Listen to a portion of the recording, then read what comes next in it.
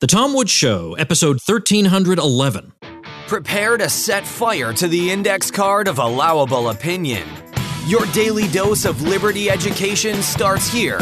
The Tom Woods Show. Hey everybody, Tom Woods here. Happy New Year. Back with the podcast once again.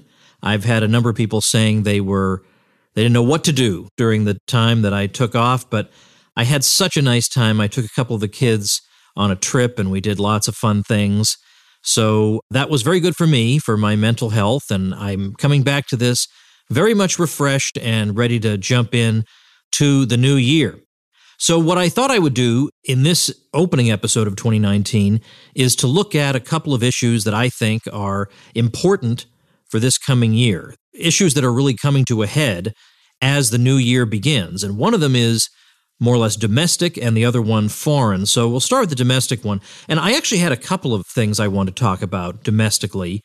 And I think just to keep the episodes manageable, I may hold off on the other one, because the tagline of the show that you hear in the outro portion with the music, where the person says, become a smarter libertarian in just 30 minutes a day, that resembles reality less and less with each passing episode. And I do want to have the occasional lengthy episode, but I do like the idea of a bite-size half an hour to 40-minute episode to give you an overview of some important topics. So I would like to return to that.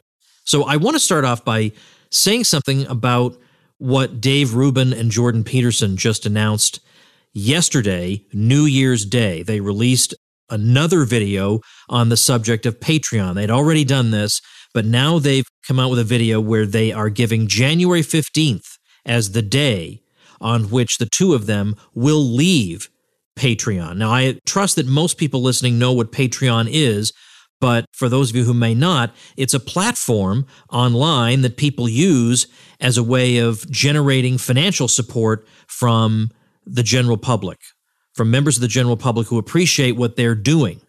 So artists of various kinds, obviously podcast hosts, and a wide variety of other people use Patreon to generate support, and then in return, at different donation levels, the content creator then very often will give the donor a little premium of some kind that increases with the amount of money donated.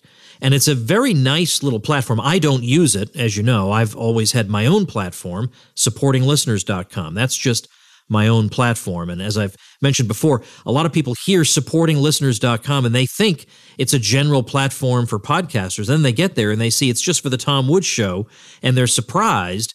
And I'll just tell you, I'm surprised supportinglisteners.com was available. But I nabbed that thing, and I'm quite happy to have done so.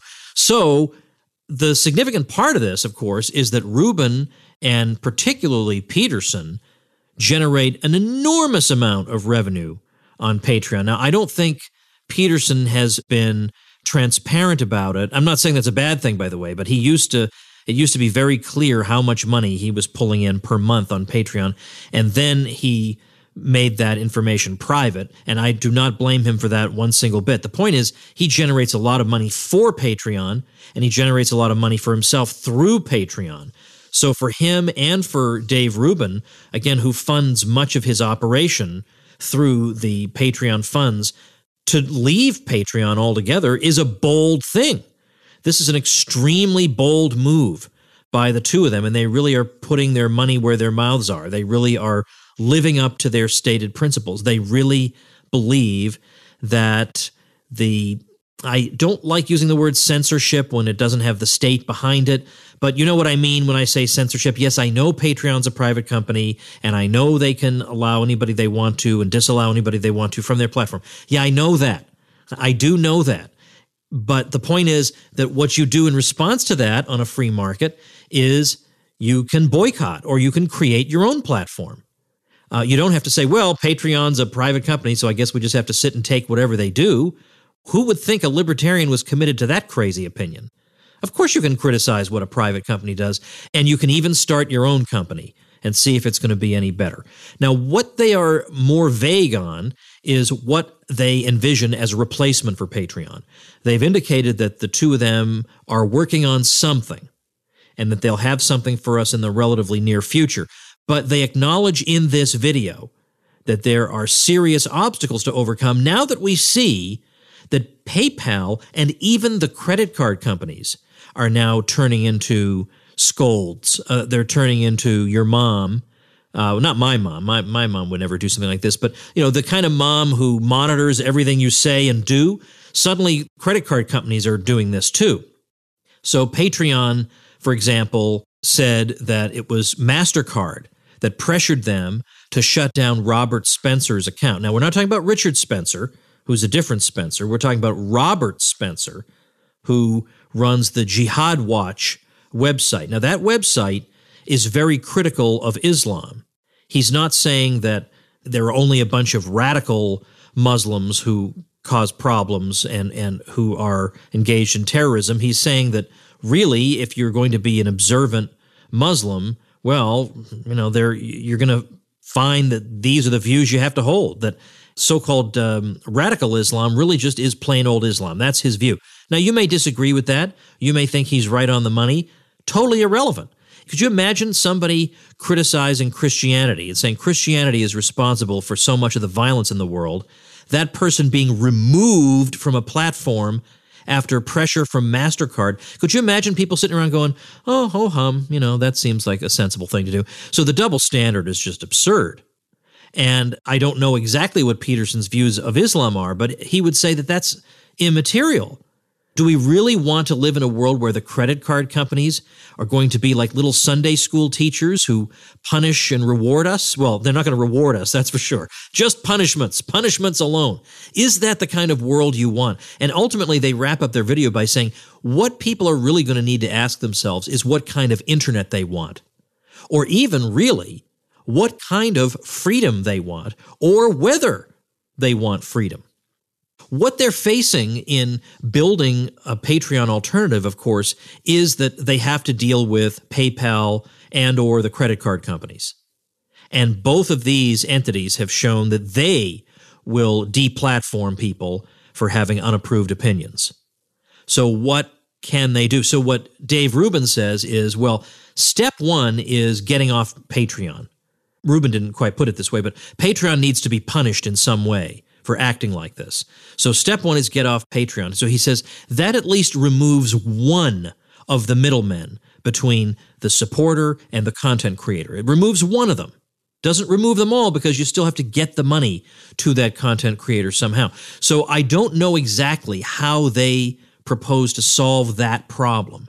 But the fact that we have two prominent people who are very successful on this particular platform and who have a big microphone are sounding the alarm even before anything happens to them. They're not sounding the alarm because they were kicked off Patreon. They weren't. They're sounding the alarm even before anything happens to them. And who knows, maybe nothing would have happened to them.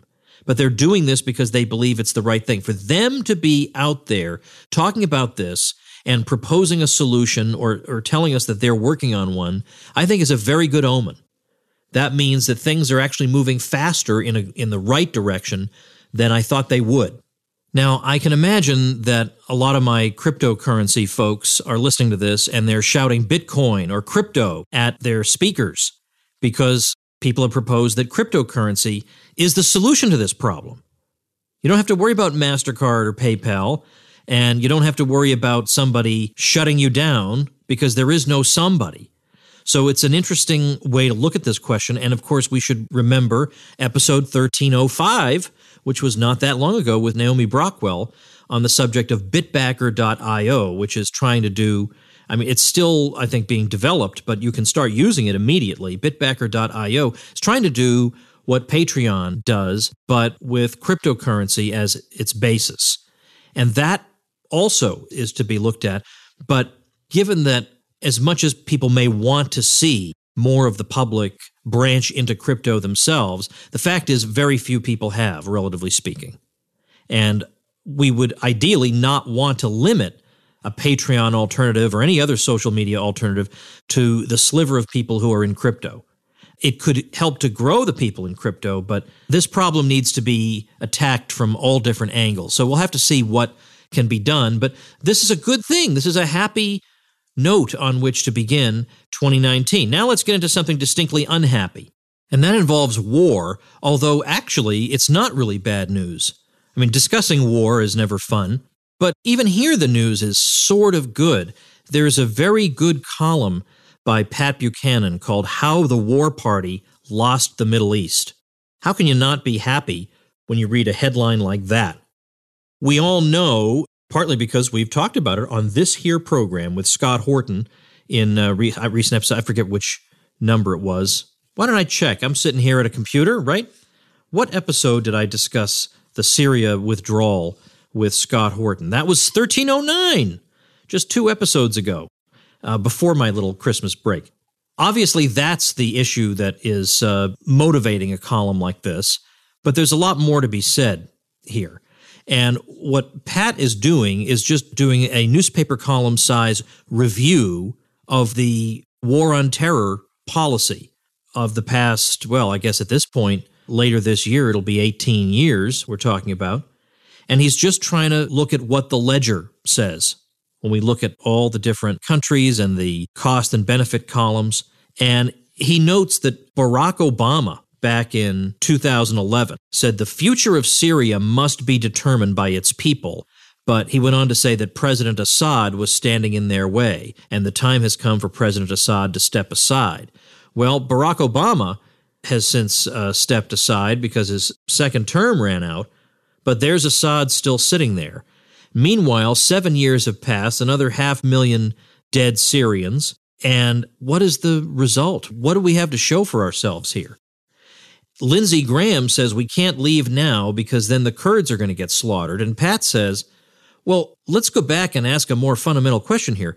Who plunged us into a Syrian civil war and so managed our intervention that were we to go home after 7 years, our enemies will be victorious and our allies will, quote, get slaughtered? Who's doing this? This is not a good record. Well, how about Afghanistan?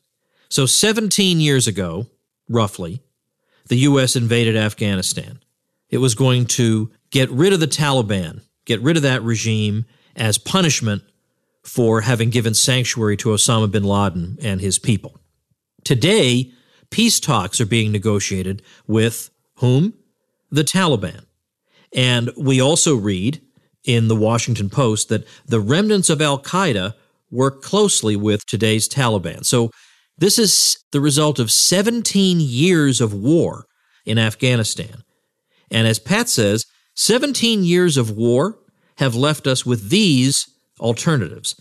Either stay there and fight a forever war to keep the Taliban out of Kabul, or withdraw and let the Taliban overrun the place.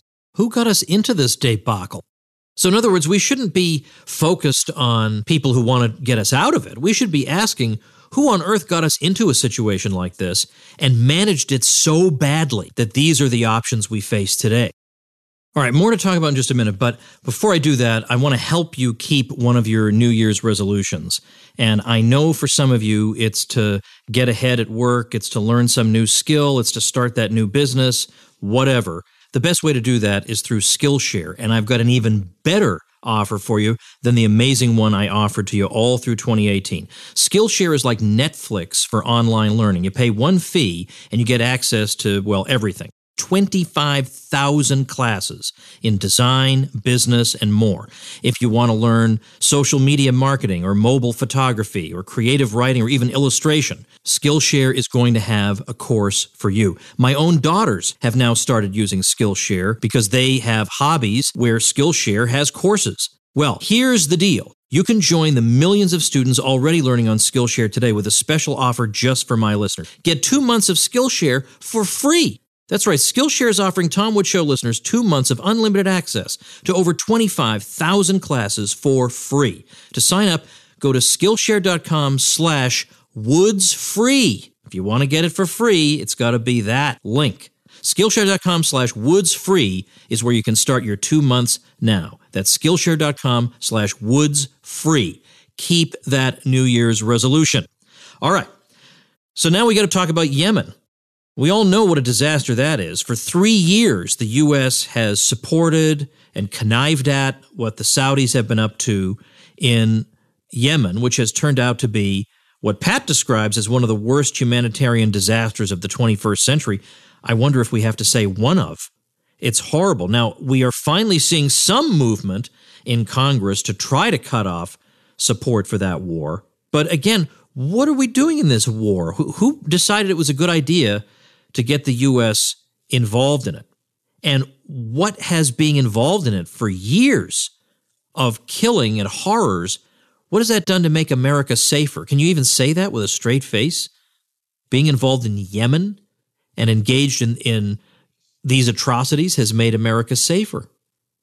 Then, of course, the classic case is Libya, which should be the albatross forever around the neck of Hillary Clinton. So the Libyan conflict, it was Barack Obama said in 2016 that not really preparing for a Libya after the killing of Muammar Gaddafi was probably, in his words, the worst mistake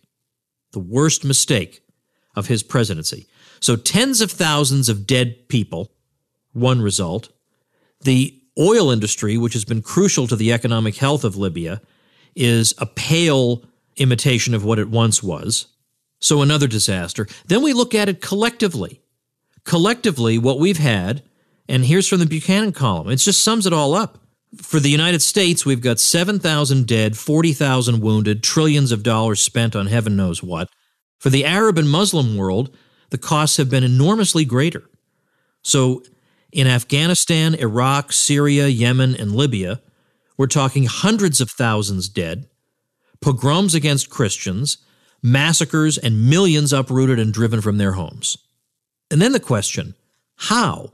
How in heaven's name has all this invading, bombing, and killing made the Middle East a better place or Americans more secure? Are we still trying to claim that? And interestingly enough, in mid-2018, there was a poll taken of young people in the Middle East and North Africa, and apparently more of them think of Russia as a close partner than the United States.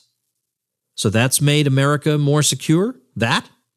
And then finally, Pat says, let's consider further fruits of American intervention. We're told ISIS is not dead but alive in the hearts of tens of thousands of Muslims, that if we leave Syria and Afghanistan, our enemies will take over and our friends will be massacred, and that if we stop helping the Saudis in Yemen, this will be a victory for Iran. What kind of a world is this? How did we get in a position where these are the choices? And then Pat quotes from the New York Times, where they said, just in the past few days, they wrote, as these leaders pass from the scene, talking about major figures of foreign policy, it will be left to a new generation to find a way forward from the wreckage Mr. Trump has already created. Mr. Trump created the wreckage? Now, there's plenty of things Trump has done wrong in foreign policy, but shouldn't we instead say the wreckage Trump inherited? Trump inherited a real disaster from the foreign policy establishment. I might also add that Trump has had some pretty good tweets on foreign policy, that it's time for the U.S. to stop being the world's policeman, to be fighting all these wars and spending all this money, and the results are abysmal. Why on earth would we continue doing it? That's the kind of businessman mentality I wanted him to have, is the why are we continuing to do something that not only generates no results, but generates negative results? Why are we continuing to do this? I expect the political class to go full steam ahead on things that don't work. That's what they're there for. I may have told the story before, but I was telling students back when I was a college professor about the record of the Job Corps, which has a terrible record of getting people trained for jobs and placed in jobs they were trained for at wages higher than they could have gotten even without bothering to attend the Job Corps. The record is abysmal. And I had a student say, well, then why do we still have the program? And I thought, how sweetly naive, because politicians benefit by it. And they point to it and they say, look, I'm helping to create jobs. And they figure no one's going to bother looking up the reality of the situation. And indeed, nobody does. But that's exactly what we expect politicians to do. But especially with the foreign policy establishment. I mean, this transcends party lines. Democrats and Republicans alike share an overwhelming amount in common when it comes to foreign policy, not to mention the talk show hosts on pretty much all sides. The major newspapers are in lockstep on foreign policy to the point where it's almost impossible for them to write an article that isn't really just propaganda. So given all this, for Trump to be saying this is dumb and we shouldn't be doing it is very important. That's very important because nobody else of any prominence is saying that in a way that, Trump has the bully pulpit that nobody else has. Well, we can all say these things, but he's the president of the United States, and it means something when he speaks this way. And he's saying this even though he is surrounded, through his own fault, of course, by people who want to slit his throat for taking this position. And the neocons are attacking him. The Hollywood left, the flower children of the 60s are attacking him. The left liberals are attacking him. He has almost no friends on this issue, almost none at all. He's carrying forward with it because he just happens to think it's the right thing to do. This is amazing. Now, as I say, I think he's been wrong on really important questions of foreign policy. But on this, well, how can you not cheer? I'm certainly cheering. Scott Horton is cheering. Scott Horton ain't no Trump lackey by any means, but he certainly knows a good thing when he sees it. And it was interesting to see Thaddeus Russell on Twitter retweeting Trump. And Thad Russell is also not a Trump guy, if you know anything about him. But retweeting Trump on foreign policy saying, this is the best statement by any president in my lifetime. I think it was something like that, or it could have been even longer than Thad's lifetime, but it was something like that. That's really, really an incredible development, but it also tells us so much about the left and how few of them are really anti-war. There are some heroic ones, I will admit that, but it tells us an awful lot that these Hollywood people who pretended to be all tears and pity for victims of American bombing, when push comes to shove, this means nothing to them. And it's what's also interesting to me from a libertarian perspective is how many libertarians seem totally bored by this issue. I don't get it. There are some who, in particular, some who don't care for your host here. It's hard to believe there'd be people who don't care for your host here, right? A genial guy like me. But these are people who they can't say enough about how they want to abolish this or that agency related to immigration. We got to abolish this and that, which, enforces immigration law and keeps some people who would want to enter the country from entering the country. It does do that. But generally speaking, it doesn't murder them, or that's not at least the stated intent. Yet the U.S. war machine does do that and has been doing an awful lot of that.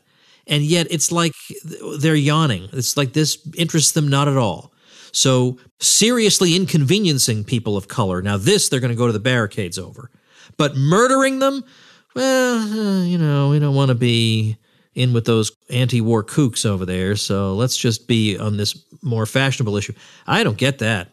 If you can't be on fire for the war issue, then I just don't get you. I don't get how you're calling yourself a libertarian. That's got to be front and center of everything. Now, what I'm going to do on the show notes page, tomwoods.com/1311, I'm going to link to the video that I mentioned featuring Jordan Peterson and Dave Rubin.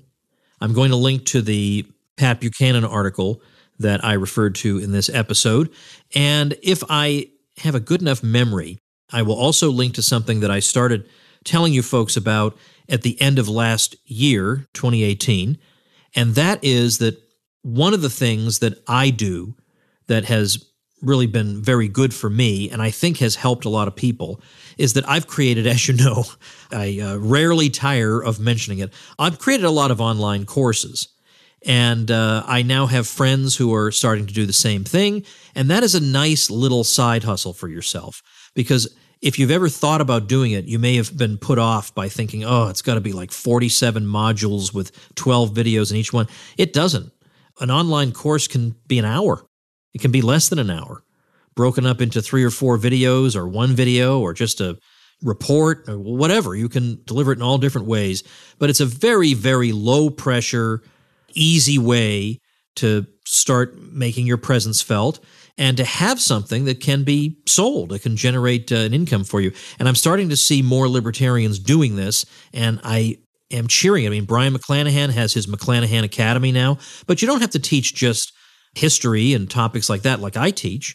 You can teach people how to use such and such platform, or you can teach them some little kitchen skill or whatever, and people will take that course And there are platforms on which you can sell the course with minimal marketing because the people are already on the platform anyway.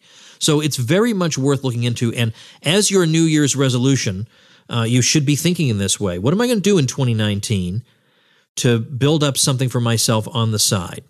Because that has been one of my little pet projects that I've been emphasizing to people. You're never going to regret having that. And it's not difficult to do. And it's even less difficult to do because given that I do have some experience with this, I assembled a report for you that explains how to do it. And I've put together some video resources walking you through every single little step that you need to follow, from not knowing what you're going to even teach about to having a completed course that is successfully making the rounds and getting in front of people and you're getting a lot of eyeballs on it, taking you through all of that. That is all for free, costs you nothing.